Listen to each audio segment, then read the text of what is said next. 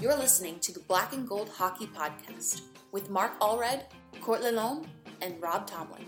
You can subscribe and rate our show on Apple Podcasts, Google Play, Player.fm, SoundCloud.com, and Stitcher Radio. You can support the show financially by going to blackandgoldhockey.com and clicking on the fanatics.com banner before shopping online. You can also purchase exclusive Black and Gold Hockey Podcast merchandise in the official B&G shop. And now, time to start the Bruins hockey talk from 3 different countries. Enjoy the show.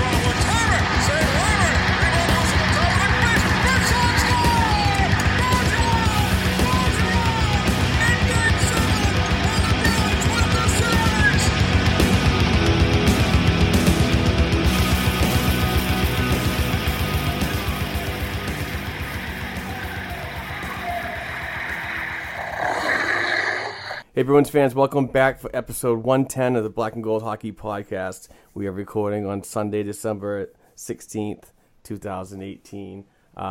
We are -1 today, but we do have coverage. We have Drew Johnson joining us. He writes for the blackandgoldhockey.com website and does a fantastic job covering everything NCAA Bruins. So welcome to the show, Drew, and welcome back, Court. How are you doing? We're fine. We're is what it is from the last game, but we move on. We got a game tonight. Yeah, not a bad little run with a 3-game. Hey, the Leafs lost. That's all that matters. Yeah, 3-game winning streak. 3-game losing streak. Big with a capital loser. Yes, so that definitely helps the Bruins as they currently sit in the second wildcard position with 38 points, right behind Montreal with 39, and trailing Buffalo by 5. So, let's just get right into it. Last week, the Bruins beat the Ottawa Senators on Sunday, December 9th, 2-1 in overtime. They were then played at home on Tuesday, December 11th, against Arizona, a game I was supposed to be at, but we'll forget that. And obviously, the Friday night's game was just a bad loss, but it is what it is. You take it, wipe your shoulders off and get ready for the next game, the next 2 games, because it's not going to be very easy. And especially, we'll just do the week right now. They have Buffalo today at 5 p.m. They have Montreal immediately tomorrow at 7:30 in Montreal. And then home against Anaheim on Thursday and home against the Nashville Predators on Saturday. So it's not going to be easy. So overall thoughts of last week, Court? I thought they played well. The last game to me was the weirdest one of them all of the week. I appreciated the comeback win against Arizona. Mind you, I don't know. They look flat. They look like what they looked last year, where they forget that the first period's even being played, and then they wake up again, which is not good to see. For the first game ever, last game, I thought the defense looked terrible. Minus Brandon Carlo, I'll keep saying it all year. He's their best defenseman this year, bar none. I don't know. There's no other way to look at it. But Pittsburgh's goalie played really well, and our goalie didn't. And that's what happened. I don't know. That's the way I look at last game. Pittsburgh's goalie outplayed ours. Yeah, the I believe is a Rochester, New Hampshire native, Casey DeSmith.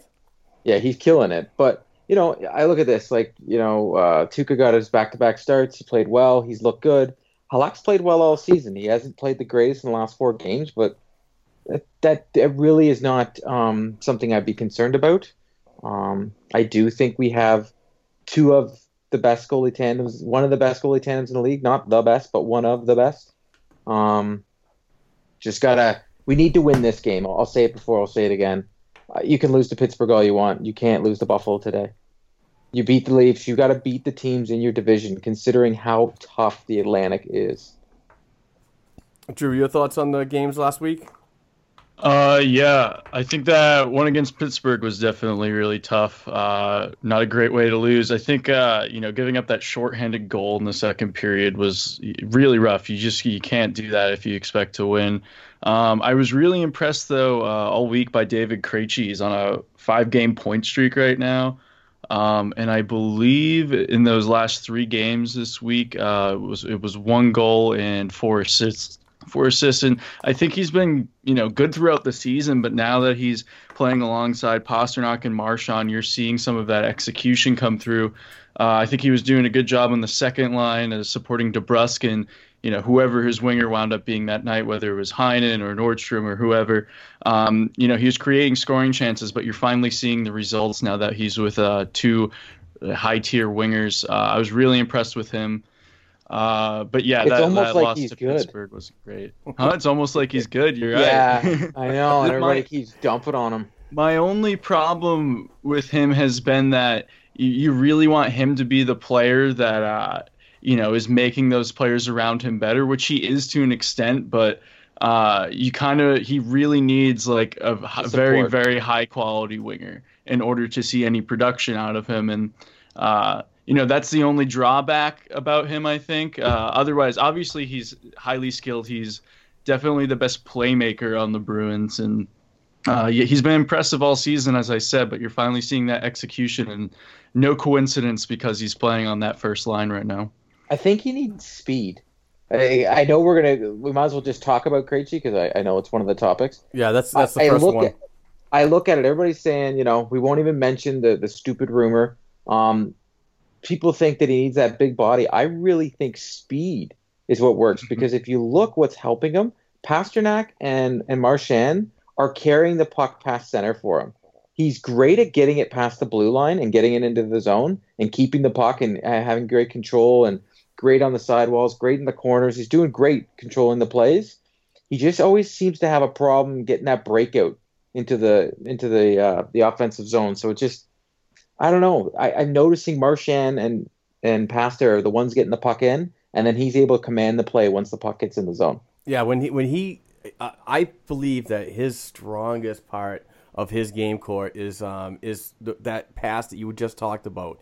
He gets the puck, transitions it over the blue line, passes it ahead to the faster players, but is so effective on the trail behind for either a one-time or to crash the net, on either side of the wing to feed it out front because more or less he's a pass-first type of player. But it just, as Pastor said, first, second, and third. Yeah, and lately, 3 of his 5 goals in the year have come when he's been on that line with Marchand and Krejci. Pastrnak, if I'm not mistaken. So there's really good things to see. There's a sample size that people really need to see when you have that topic about dropping him down to the second line when Bergeron returns. It could go either way. He's going to find creativity with a lot of different players. So, yeah, I just don't think he has the speed he used to when he played with Horton and Lucic. And correct me if I'm wrong. I know Drew was pretty much you go to every game. So, Krejci was the guy with the speed on that line, and they did everything else with it. Krejci was the one with the speed. He doesn't have it anymore. It's not there. He's 80% of the speed he used to have. I think speed. I know people have talked about it before, and I don't know if Drew even wrote an article about it because I know he's written so many. Svedberg out in Anaheim as a guy with speed. This big guy that everybody thinks that we should throw on the wing with him, I don't think that's good anymore. I don't think that's there. Like Rick Nash was great with him, but not that great. You know what I mean? Yeah. Yeah, no, I don't think the size is what he needs, especially with the game, trending towards those faster players now.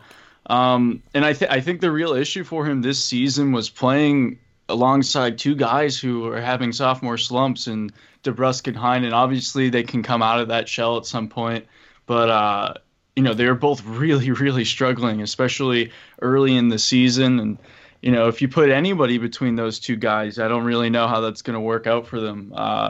And so I think it's definitely being alongside two guys who have been executing all season in Marchand and Pasternak. Just having that really proven scorer on his line is really what Krejci needs.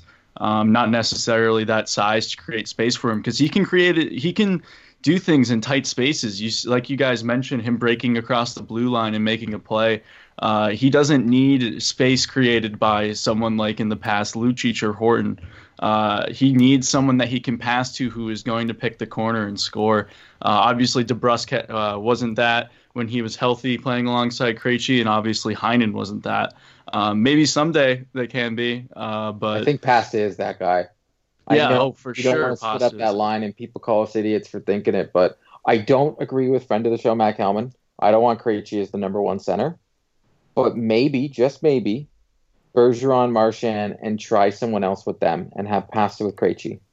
Yeah. And don't just do it for a couple shifts like Butch has done. Yeah, do it for games. No, do it for games, do it for practices, get the chemistry Butch there. might get coal in his stocking this year from me. Yeah, and just to mention line mates on Krejci's line lately is Jake DeBrusk and his offensive drought in the last 5 games. He's got absolutely no points. I wonder He hasn't played. Huh?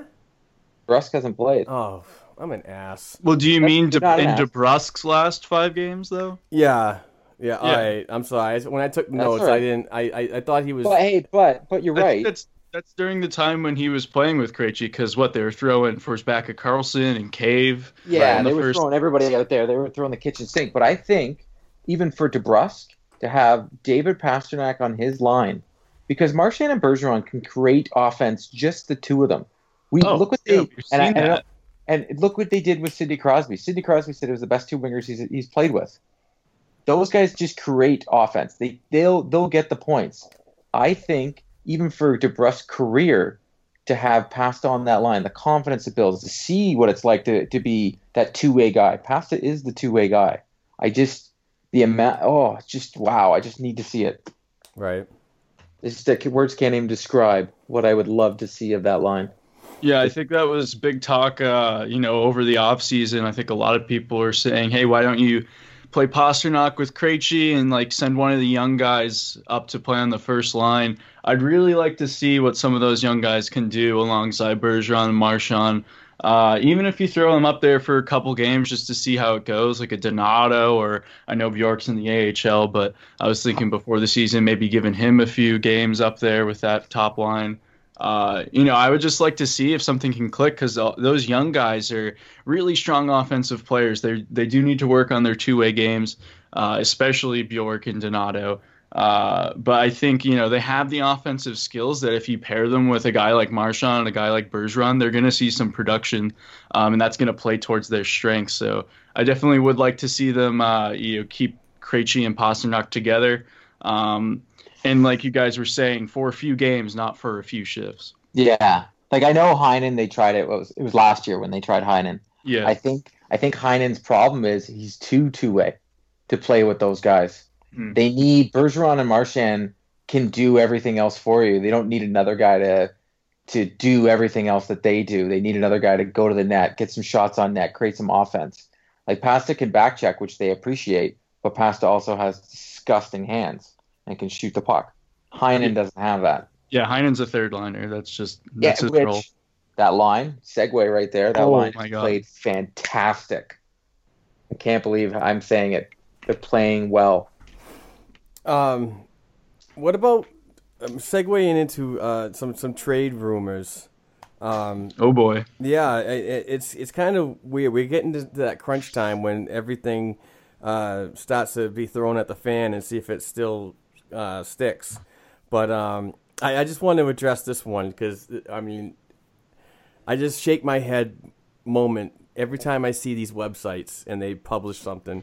And Don Sweeney was in Edmonton. He took in the game, whether he was there to scout a player or he was in the area that I heard from, I believe you, Drew, that there was a big junior tournament out there Some he was GM spotted at the Edmonton Oil Kings game. So yeah, some GMs do go out there and do some actual scouting, and Don Sweeney being the general manager and having a player development background, it does happen, folks. And this particular website, I'm not even going to give them the name because I don't want anybody to click on this and go see for itself, even though I shared it on Facebook, which was dumb. But it automatically came to he's there for Lucic. He's there to make a trade to bring Lucic back home. And it's like, and the name of is NHL Insider. And it's like, okay, you're seriously an insider. You write an article that's 250 words long and just saying that he's in the house and he must be doing this. Yeah, I'm just going to drop some knowledge. Lucic would have to be protected in the expansion draft. Lucic makes a terrible deal for a guy that wouldn't even be able to play on the top 3 lines on this hockey club. We have players that are not even playing that have more points than him. There's just no way in the right mind. And a lot of people are like, oh, you swap 1 for 1 for Backes. Backes only has 2 years on his deal. Yeah. You don't have to worry about Backes. Lucic has 4. Yeah, Lucic has 4. Are you kidding me? The amount people remember him for what he was. Just leave it at that.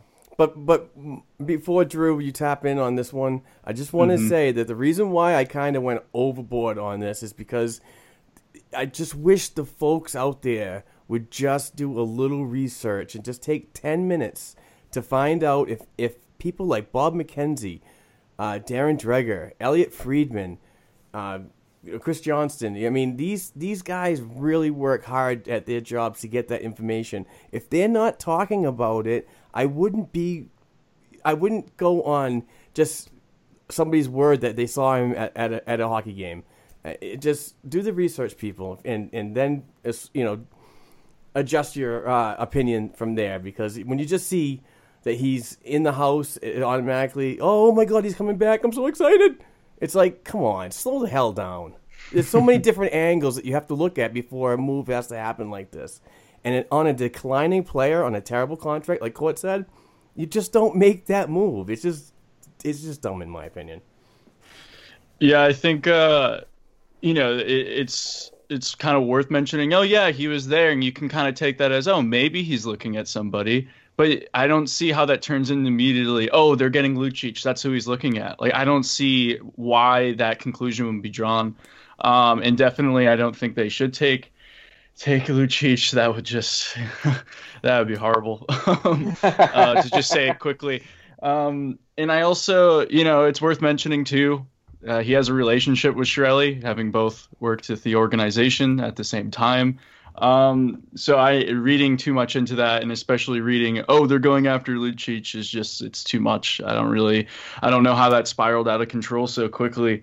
In adding somebody, I would look towards the rumors. Obviously, there's been a lot out there. We all know the Panarin rumors. We all, I think recently with St. Louis basically being in sell mode, Tarasenko's name has been thrown out there.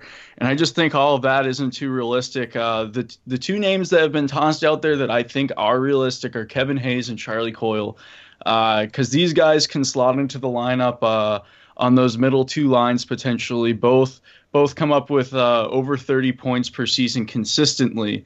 Sometimes more in the 40, high 40 ranges. Those are the kind of guys I think the Bruins need right now, just because of looking at their depth right now. Secondary scoring has been a huge issue for them. Specifically looking at Backes, Kuraly, Achari, Wagner. Those guys aren't expected to be your top point producers, obviously, but they need something on those bottom lines. We just discussed the third line is starting to click with Donato, Forsbacka, Karlsson, and Heinen, which is good to see. But I still think if you're going to make a move, you need to add more to that secondary scoring. It would be great to have a player like Panarin. It'd be amazing to have a player like Tarasenko. But given the price, I don't see a deal like that getting done. I definitely need to involve either DeBrusk or McAvoy or both in one of those deals, and I can't pull the trigger on that. I think definitely adding a guy like Hayes or Coyle is more realistic. And given the reality of the situation, Panarin, we've talked about it before, Drew. Panarin is not coming to the Boston Bruins. He's made it clear if he goes anywhere this year, it's the Chicago Blackhawks. So he's the one who's making these. He's the one making all the decisions there. With regards to Coyle, I'm a hard pass on him. I think it has a lot to do with home bias. A lot of people like this guy. I don't like his numbers. I looked at some of his advanced stats. I'm just not a fan of this guy. Hayes, I love, but I really have a strong inkling that I couldn't see him unless you put a dump truck of money in front of him, that he would want anything to do with this organization. And it has I'm not saying the organization did anything to his brother, but the fan base, what they did to his family, I don't know. I just can't see it. Like, I think the Bruins should get him. I 100% agree, Drew. I think he'd be perfect on that second line. I have a hard time thinking that he would be like, where do I sign up? Considering his best buddy, Jimmy Vesey, did not, or VC or whatever you want to say it, or not a Bruin, I don't care. He didn't want to come here. And I believe the rumor that Jimmy Hayes was like, don't come here.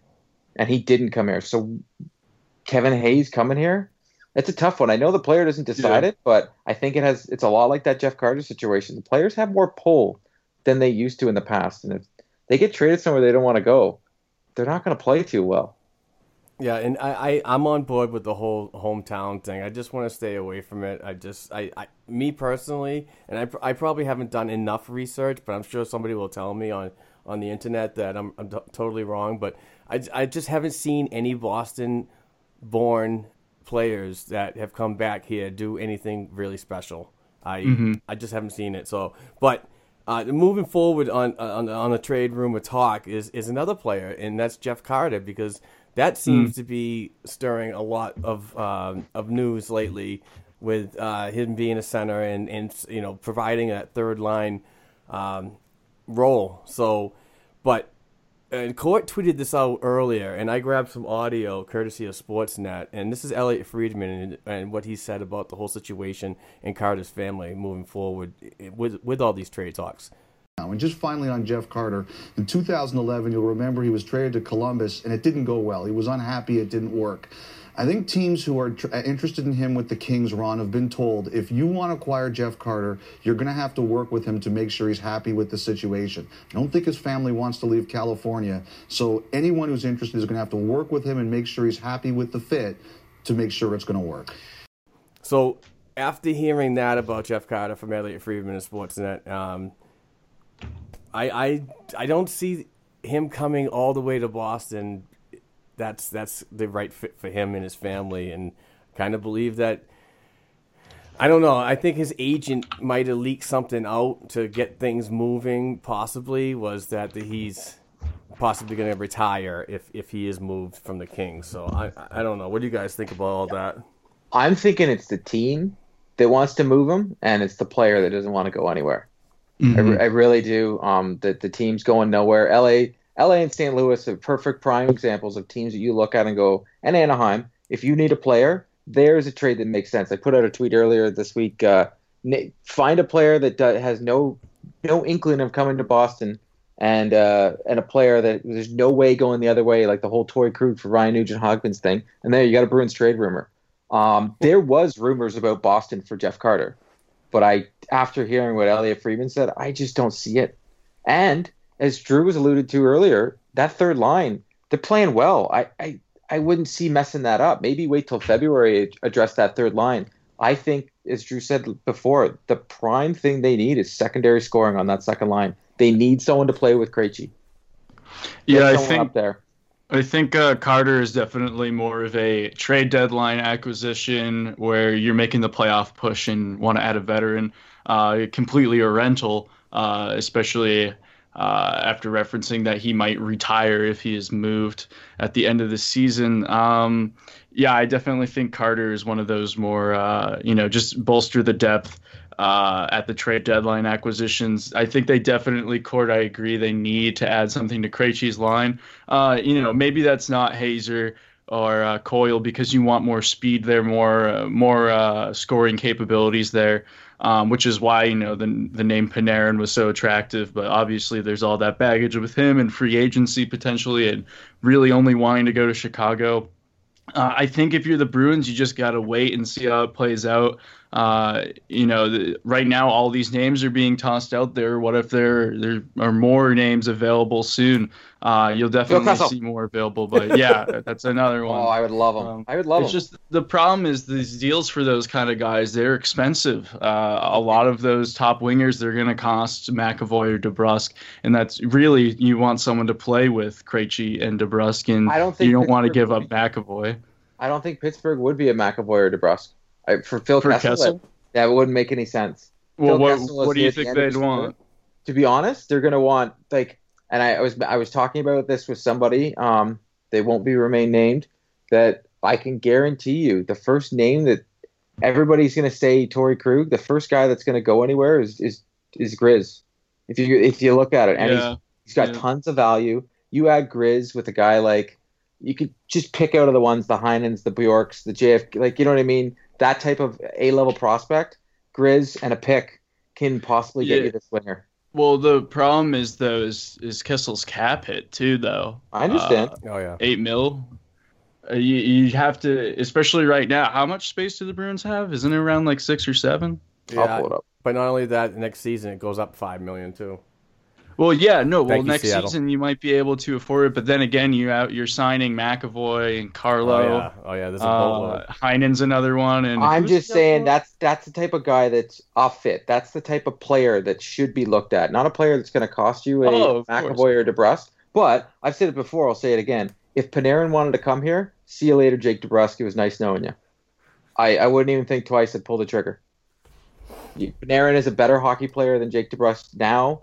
And Jake DeBrusk will never be as good as Panarin. So you just make the deal. Panarin's a game changer. But, McAvoy needs to, I don't know. McAvoy's driving me nuts this year. He needs to be better. I'm not, I don't have the rose-colored glasses with this kid anymore. Yeah. He needs to be better. I'm sorry. He wasn't superstar last year either. But everybody loves the name, and they drool over this kid. He's got to be better. He's not our best defenseman right now. Carlo is. I really, really, really hope that McAvoy's development in the NHL in such a short time span is not concluded to his injuries. I hope that, obviously... It scares me. Yeah, obviously we wish the best for him and the best in his career. I mean, he's a very, very decent prospect, but for me, we need to see more from him. So, passion, talent, development. NCAA hockey offers all that, and its players graduate at a 90% rate. Nick Bukestad. Backhand scores! Wow, what a goal! David Backes. And Zach Parise were stars on campus before the NHL stage. Whether you are a fan or a player, nothing compares to college hockey. Visit collegehockeyinc.com and follow @collegehockey. Champions of the college hockey world! I need to see what I thought I was... I need to see the same McAvoy we saw against Ottawa. Yeah. Remember when he came in the playoffs? He was lights out. He was the best defenseman on the ice besides Erik Karlsson. And that's saying a lot because you couldn't... Erik Karlsson that playoffs was nuts. Yeah, but McAvoy was unreal, and I haven't seen it since. And for a player like Erik Karlsson, a veteran and a peer, to be, to stop McAvoy in that handshake line when the Ottawa Senators beat the Bruins in that series and compliment him on his game was just, hey, I'd like to see that again too. Yeah, and I'm not dumping on McAvoy because McAvoy playing not so good right now is still the second best defenseman on the Bruins and is still a top 20 defenseman in the league. But what we're seeing from Carlo this year makes you want to think, hey, maybe we're going to get that jump. Maybe that jump's going to come from McAvoy and we're going to be like, oh my God, we got Drew Doughty here. Because McAvoy has all this potential, and maybe it is the injuries. Maybe his head is not all there. Yeah, I think just his potential, I think he could work his way out of the slump that you're seeing right now. I think you also need to see him play alongside Chara again to really fully evaluate what he's able to do. Question for you, Drew. Mm-hmm. Does he play with Chara when Chara comes back, or do they throw Carlo back there because he's playing so true. well? Carlo and Chara played great in the past together. Think how much of a shutdown pair that is. But then who do you play McAvoy with? Moore? No, that's wants to be on that top. That second. You can't have him with Krug either because that's a disaster. So you play him with Grizz or Miller? No, you can't. You put him back with Chara. It's better for his development. You're right. Because you can't throw him with Grizz. I mean, I'd love to see Carlo and Chara together, but it's like, do you then play him on the third pair? Like, that's the only issue. Look at this. But then where do you play Carlo? I guess you're playing Carlo on the third pair. No, so people need to understand, Grizz was originally going to be the extra defenseman at the beginning of the year. Oh, yeah. The rotation will be Grizz and Moore. Those will be your guys going in and out of the lineup, because I don't see them taking out Miller, because Butch loves the guy, and he's such a good shutdown guy. You got Carlo back with Krug, and maybe the way Carlo is playing will offset those deficiencies. Well, the lack of defense that Krug knows how to play. Like, I'll never say Krug's a great defender. He's far from it. But maybe that's the secret, because Carlo is playing so well defensively this year. It's crazy. He's playing like, I can't believe I'm going to say, he's playing like Chara does sometimes, where doesn't matter who's out there with Chara, he's just going to take care of everything. Moore has also been silently so good too defensively. I think he's been extremely solid. Maybe not the last couple of games, but throughout the season, throughout all the injuries, when I don't disagree. Guys down at the same time, he was playing top line minutes. But I can see him being rotated with Grizz. Oh, for sure. And that depends on what style of defense you want that night. Whether you need the offensive uptick with Grizz or you need that solid defense with Moore, depending on the offense you're going against. Yeah, because Moore and McAvoy was a recipe for disaster when they were together last game. Yeah. It was like, honestly, the words I used were chickens with their heads cut off. They went in the corner that one time. Moore should have stayed in front of the net, yes. But McAvoy also was acted like Grant had the cooties and he didn't want to touch him. And then Moore went in after, and Moore was like, no, he does have the cooties. None of us touch him. I was like, what is going on here, guys?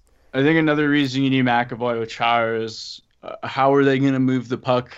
Carlo's okay with the puck, but he scored his first goal in 116 games or something? Carlo's not good at moving the puck. Okay, all right. Yeah, he's better than Chara is moving the puck, but I think agreed. Better than Chara moving the puck.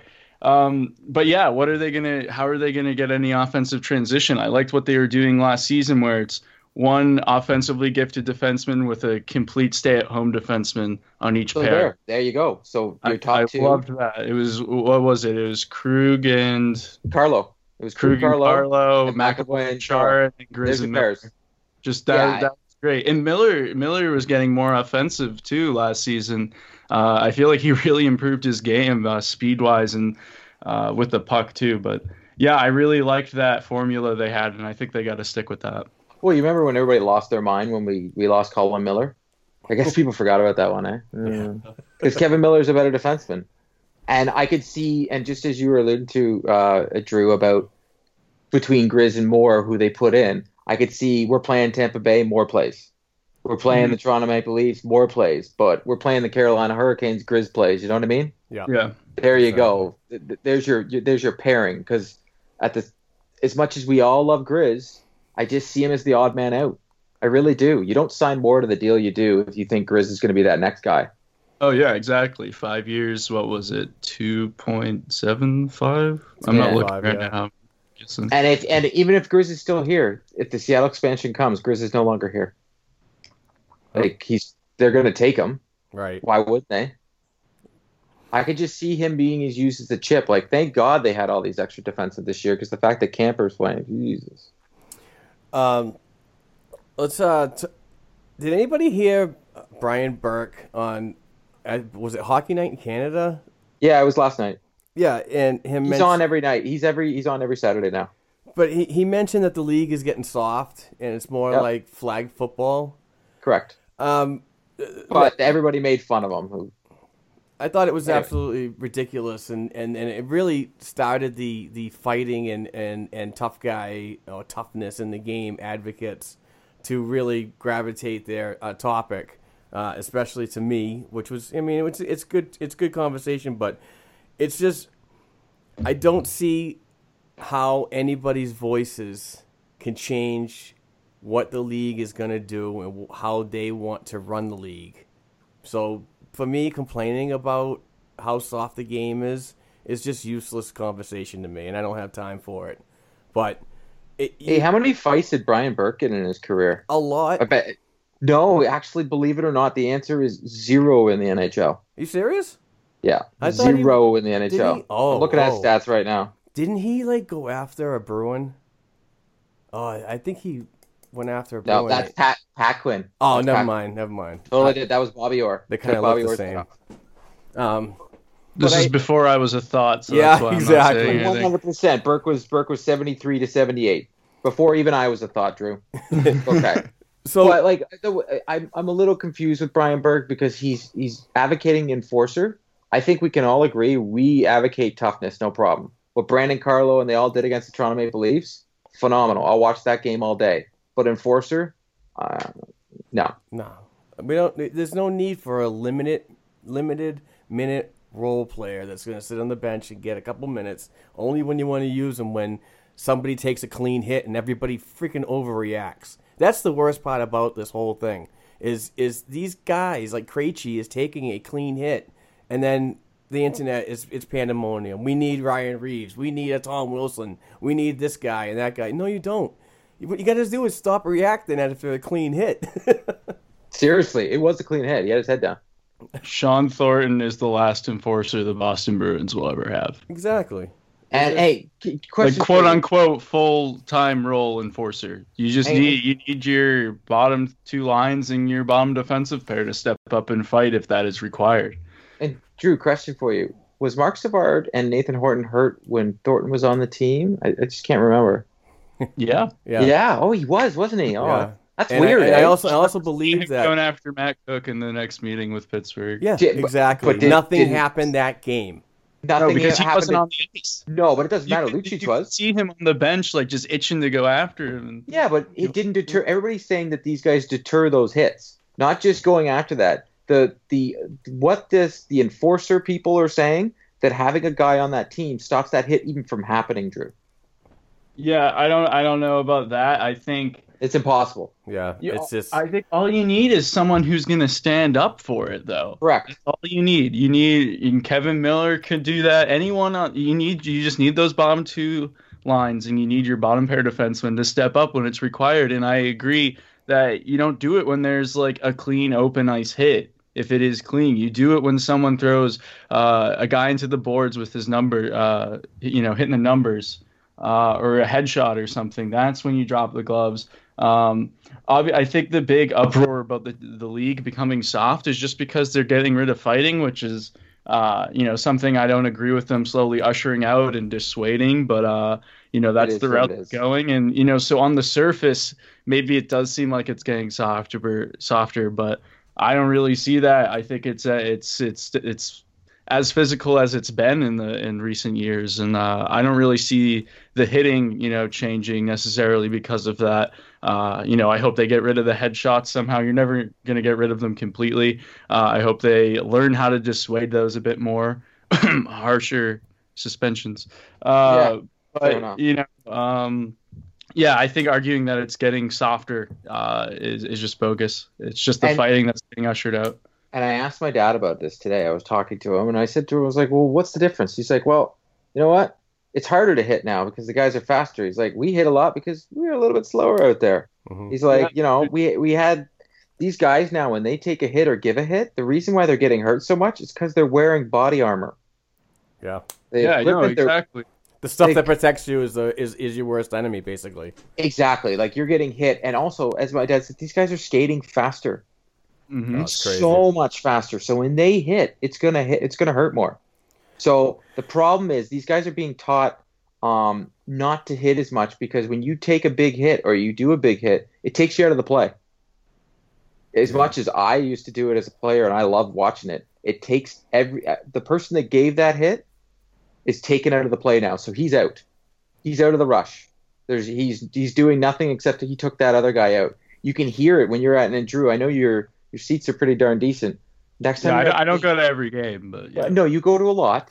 I catch a few. Here and there, yeah. I said I was Here and coming to there. March, and you were like, "Oh, The I'm going ticket to falls this to game, me. this game, and this game." When you hear from the ice, you don't hear good check. You hear good stick. Yeah. Coaches yelling it from the bench. Good stick, good stick. Because that's all the guys are doing nowadays because they're trying to slow them up because you can't hit them half the time. Mhm. And I also, when you're talking about the the pads being armor, I'll just always respect Sean Thornton for wearing those old school pads. There's some video out there where he talks about it because it's supposed to hit. I mean, it's supposed to hurt when you're hitting a guy, not the guy getting hit. I mean, it's going to hurt him too, but it's going to hurt you if you're hitting a guy. That's how it's supposed to happen. And that's something that dissuades you from always throwing a hit too. I'll just always respect him for doing that and being aware of that. As an enforcer, I never really saw him being a dirty player.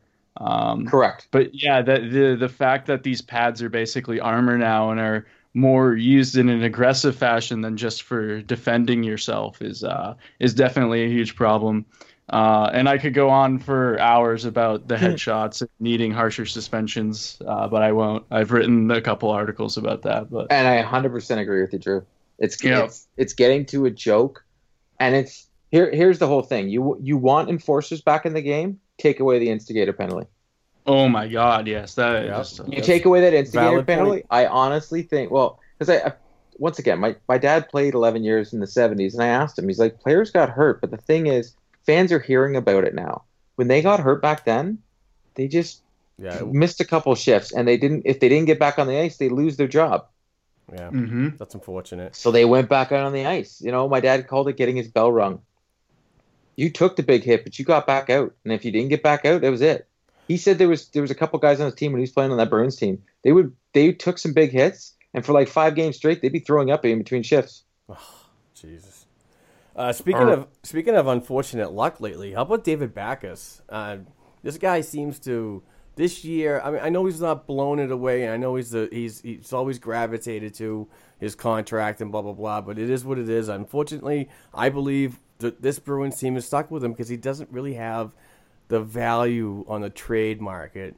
But his value as a veteran in the locker room and to these younger players that are going to be inserted into the lineup, I think is going to be important.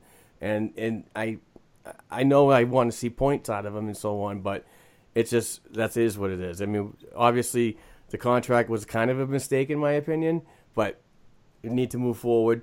But this guy, you don't have to use the word kinda. Yeah, I know, okay. I know. But this guy just seems to go out there and try his very best under some very extreme circumstances, whether it be surgeries, injuries, or whatever. The latest one takes a skate to the face. Skate to the face. And it's like, I mean, He's so lucky on that. I know, Jeez. but I look at that. I look at that, and I'm just like, at first, I'm just like, hopefully he's okay, first and foremost. But the second thought was, damn, this guy just so unlucky. But thoughts? Drew, I'll let you take this one first. Yeah, I agree. Backes is always tied to that contract. I have tied him to that contract, I'll admit. Yeah, I mean, I've liked his play. Obviously, the execution isn't there, which has been probably the biggest problem for Boston's depth because they've been able to produce chances, but a lot of those guys on the bottom 3 lines and just haven't been able to execute. I think that's definitely been DeBruski and Heinen's problem throughout the first stretch of the season. And obviously it's been Backes' too. I definitely think he's basically untradeable unless you look at it in the last year of his contract at the deadline to a team who is trying to make a playoff push and has a couple guys injured. And that's like how likely is that? That brings one customer to the table. So yeah, I don't see his value getting much higher than it is right now. And yeah, I think he's been playing good, and it's just been a little bit of bad luck and a little bit of lack of execution. Plus, I mean, how many line mates has he had this season alone? He's bouncing around that lineup like crazy. And I think one of his best attributes is bringing that veteran presence. I believe when Bergeron and Char are out there, he shares the A with Krejci, right? Yeah, from home games and away games. from my understanding, if there's an interview I caught and I was telling Mark about it, when Butch was talking about the leadership core on this team, he mentions Backes every time. Yeah. And when I met the guys a couple weeks ago in Toronto, Toronto? Well, I'm from here. Backes was with the boys, if you know what I mean. Like, he wasn't off by himself. You could see, because I was there in the hotel lobby for a bit, having a couple drinks, and I watched the guys leave for a bit. I watched them come back, and you could see who hung out with who. And it seemed a lot of the younger guys gravitated towards Backes. And it seems that, when they were sitting in the lobby having conversations, the people leading the conversations, the one time my wife walked up, was Marchand and Backes. The rest were pretty much little puppy dogs. And then you got the class clown, who I say is Pasta, just from my interaction watching. But I don't think you can buy that leadership. I don't think we should be paying $5 million a year for it. But at the same, he struck out, but it's not the biggest strikeout. It's not a Bolesky strikeout. It's people can get mad. There's not much we can do about it, as Mark was saying, and as you said, Drew. You're not trading that contract, so let's work with it, because he didn't look terrible on the power play, and if he's your third or your fourth liner in the playoffs, you're laughing, because that is so valuable to have him as one of your third or fourth liners in the playoffs. And I think that leadership and mentorship is just something, like you said, you can't really put a price on. There's no stat for that. There's no analytics on that. That's just something, as a viewer, media member, anybody, unless you're in that locker room, you don't know necessarily how valuable that is. We know it's valuable, but you just don't, you can't see how that interaction really is unless you're Court Lalone in a hotel lobby. Toronto. No. I'm serious. You know what I mean? Able to see that. When you see these guys, even if you went out to a bar and we met for the first time, and I was sitting there with a group of friends, and you could probably tell from a couple minutes. Yeah, you can tell. No, I wasn't diminishing your take. I'm just saying none of us really get that insight or get to see them in person unless they're wearing skates and a helmet and shoulder pads and they're on the ice. It's that's just something you can't put a price on. That is valuable. Obviously, that's not $5 million in value. That is not something a team will necessarily trade for, but it's a great recipe with all these young forwards right now, and Backes being there as somewhat of a mentor. Now, let me ask you this, Drew. Do you see him as a buyout candidate next year? Or the following year? It's a tough one, eh? It's tough because then you're eating up the cap for nothing, obviously. A little bit less cap hit, but I think. Hold on, let me look it up. It's less. I think this year would have killed them if they did it, but next year's not as bad. I think the decision comes on what contract talks are like with McAvoy and Carlo, especially. I think those are your two heavy hitters in terms of signings this offseason. Who is the other one? I know it's Heinen. Carlo. Here, I'm pulling it up. It's Heinen, Carlo, McAvoy. Well. Give me a sec. It's loading. It's definitely Heinen, Carlo, McAvoy, not JFK, maybe? Donato, I'm pretty sure. Yeah, no, JFK and Donato. Oh, yeah, okay. So I think so. Out of those, the two defensemen are the heavy hitters, so I think you need to see what's going on with them. Obviously, if McAvoy's kind of having another off year, then...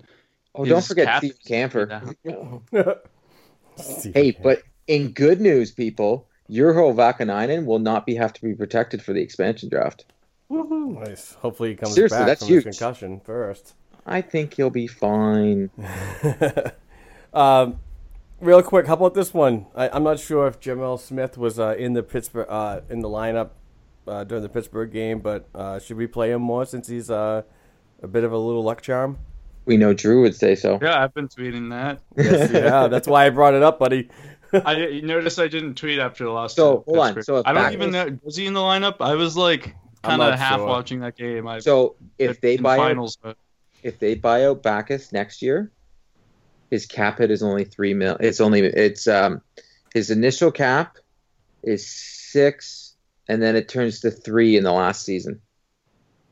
So that would only be hitting the cap for 2 years, right? Yeah, but they'd only be getting hit for $3 million. 3.6. Smith was not in the lineup. over the 2 years. So what'll happen is if they bought him out next year, so next year's cap hit would be 5.6. The final year would only be 3.6. Oh, okay. Math. Yeah, not that bad though. You know what I mean? Jamel Smith was not in the lineup against Pittsburgh on Friday night. They're undefeated with him. Yes. and Drew's hot take still goes. And the Leafs They're undefeated, and he's a -3, but it doesn't matter. And the Leafs haven't won a game since Nylander's been back. Here's a question that I'm starting to get more involved with because it's just that time because some of these younger players I don't know if they reached their full capabilities in professional hockey just yet, but with trades, rumors all floating around, and what we just talked about when you're looking at capfriendly.com and who needs to be signed and who, the priorities of moving forward as an organization. What prospects are you guys willing to? I'm not sure if we already covered this. We might have, but well, we kind of, Drew and I were alluding to guys like if you package with Grizz for a deal. Right. So, I mean, pretty much like who would be expendable at this time that you don't see a future in Boston? And it's not because of the play, the person, or... And it's not that you don't see a future, just saying, are they expendable? Right, exactly. So Yeah. I'm pretty much just throwing it out there to you guys because, for me, if you really want to get that player that you think can make an impact and win today and sign for tomorrow... I think players like Anders Bjork and Ryan Donato, Grizz, Court brought up. Some of these players do have to go because it's not all going to work out that we can't keep them all on a 23-man roster and in a 50-man cap. So I'm okay with Donato, Heinen, Grizz. There's my three guys that if they get packaged in a deal, I still want to see more from Bjork. It's just. Jesus, that couple games last year when he played on that top line, he looked so darn good. And it's just, I wish I could see it again. But if Donato brings you that guy in a package to get that second line winger, you pull that trigger. You don't even think twice. My rule always is going to be this. If it makes your hockey club better, you do the deal. Worry about the fan base later. There you go. Solid advice. I think not necessarily all in the same deal, but just guys who are those young guys who are expendable. I'd throw Bjork in there, but that's just me. He probably. I'd like to see what Donato can do, so I'm hesitant to throw him in there, but in the right deal, I think you definitely you move him. Heinen, I'd even consider Cave and JFK. I know people are liking them and they're centers and they're valuable. Bruins don't have. They're basically the two center prospects right now that are really pushing for spots. Obviously they're playing, but you got some old centers like Berge, not necessarily old, but they're not in their 20s anymore. You got Bergeron and Krejci. You throw Backes in there. And remember, we're getting transitioning out. They're probably going to get a right winger at the end of the year. Yeah, he's going to play in the World Juniors this year, and he's looking like the best player in the Canadian Hockey League. Who is it? Jack Stechniga. Oh, he's the center. No, he's playing. So that's. Oh, he's on the wing. About. He's been playing wing, and Bob McKenzie's been talking about it, and they've been talking about him a lot lately on the radio here in Canada, on TV here in Canada. It's been huge, and they're saying Bob McKenzie said, "Don't be surprised if he's on the Bruins roster by the end of the year as a right winger. Don't be surprised." Ooh. Well, once he's once he can play. Look at you. Look at Drew and Mark are like, okay, who's getting the article? Who's getting the article? Yeah. Well, once he's available, after his commitment to Oshawa. Yeah, at the end of this year, he could be playing on the Boston Bruins. Jesus. I wouldn't see him playing in the playoffs. I could see him playing for 100% playing for Providence. Yeah. Oh, yeah. He'll be eligible for that. But I could see Boston giving him a serious look. Good. The kids deserve it. He's so close this year in camp to make Bob McKenzie's saying he's the best player on Team Canada right now. Oh, that sounds so good. Like I've seen him play twice this year, and I'm like, damn, he looks good. Yeah, he does. I've watched a handful of his games. He's really good. I'm not saying that's going to translate into the NHL. Please don't put those words in my mouth. But if there's only knock on Studnicka that I can see from the games that I watch and following his stats closely, is just his work in the face-off circle. I just think he needs to be a little stronger. But everything else, offensively, his 200-foot game, IQ, his vision, his passing, the quarterback in a power play, it's all there. Those attributes are solid. Like Bob McKenzie was saying, like you could have him play wing for a couple years and get him into that centerman position, just like the Bruins did with Seguin. He played center with Dallas instead. Yep, strong possibility. What do you think, Drew? I think players like him, and there's a bunch that are still in those junior leagues, and also some in the NCAA, but especially in those junior leagues that are looking really skilled and are gonna. Are basically shoo-ins for the lineup at some point the way they're playing right now. Obviously, development is a lot different once you get to the NHL and even the AHL for that matter. But I think that's why you need to be willing to let go of a few guys that are currently on the roster, like the Heinens or Bjork or Donato or whoever, just because if you want a cup in the Berge, Krejci era, especially if you want one with Chara, you need to be willing to give those guys up and upgrade. You move ahead 5 years for a player. And there's always the Bruins prospect pool is so deep, even without guys like Bjork and Donato and Heinen. Those players are potentially more of the future of the team. It doesn't necessarily need to be the players right now. Obviously, those are the ones we're seeing. And evaluating and, trying to place in the future of the team. But there's so many down there that, I don't see these players in the AHL too much. I don't see them in the Canadian junior leagues as much. I'm the NCAA guy here. So, those guys are potentially, in your lineup in the future. Those guys are potentially, hey, maybe first liners, second liners, after the Bergeron Krejci era is through. So I think you need to be willing to part with guys who are on your third line right now in order to upgrade your second line. If you're trying to this team is built right now, they have the pieces where you can push for a cup right now with Bergeron and Krejci there. I don't think you can just sit on what you got right now. I think you need to upgrade by moving one of those young wingers. And that's not going to tear apart your team. You have so many prospects that you're going to be fine in the future once those guys like Bergeron and Krejci are gone. Hey, real quick before we end, I was talking to a buddy of mine at the club that I belong to on Friday night, and we were discussing Torrey Krug. And I know I probably mentioned this before, but would it be out of the realm of possibilities that Krug be moved to a forward position? No. All right. I could see being moved at the draft. Yeah. Krug is getting the only movement you see is he gets traded at this draft, this upcoming draft. I could, but more or less, I don't want him to either, Drew. More or less, our idea was to carry a seventh defenseman in the lineup in case anything happens. I just wouldn't want Krug getting hurt. Yeah, I know, but I love his offensive ability and how small he is to move through the neutral zone. I don't know. He gets down low really good too. Yeah. I'll say this: that would be so entertaining to watch, but I do not see it happening. Yeah.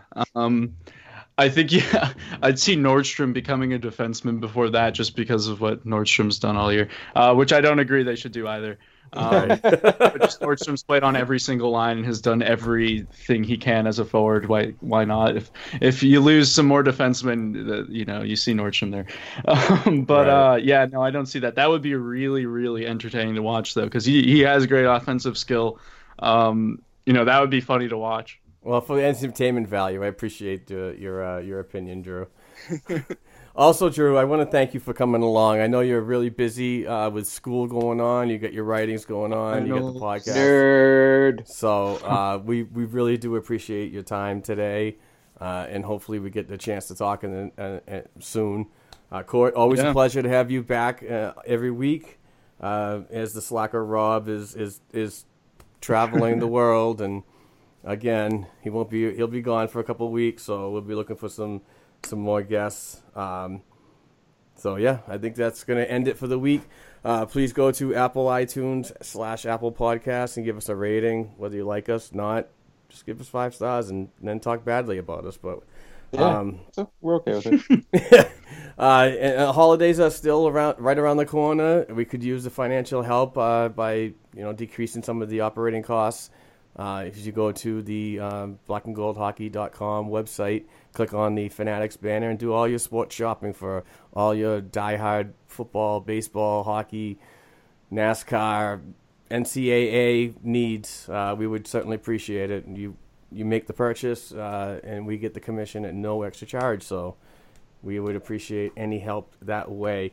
Thanks again, everybody, for listening. No prospect talk this week. Drew's a huge slacker. There's no NCAA. Wow. No, I'm just kidding. It's my fault. I'm just kidding. They're all studying for finals like I am. They're not only that, but Drew, how many video games you played this week? Oh, a lot. There you go. You see what I did is I played a little too much yesterday, and so now I got to do all my work. But, I think that about sums up everybody in my generation. And the game's on at 5 o'clock, so have fun. Yeah, see, that's rough. It is. All right. We'll just end it right there. Thank you very much, everybody, and we will talk next week. Bye.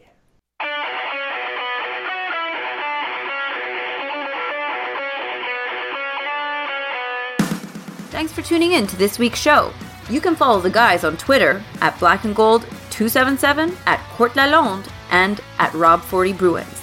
You can also send us an email to the show's account at blackandgoldhockeyblog@gmail.com.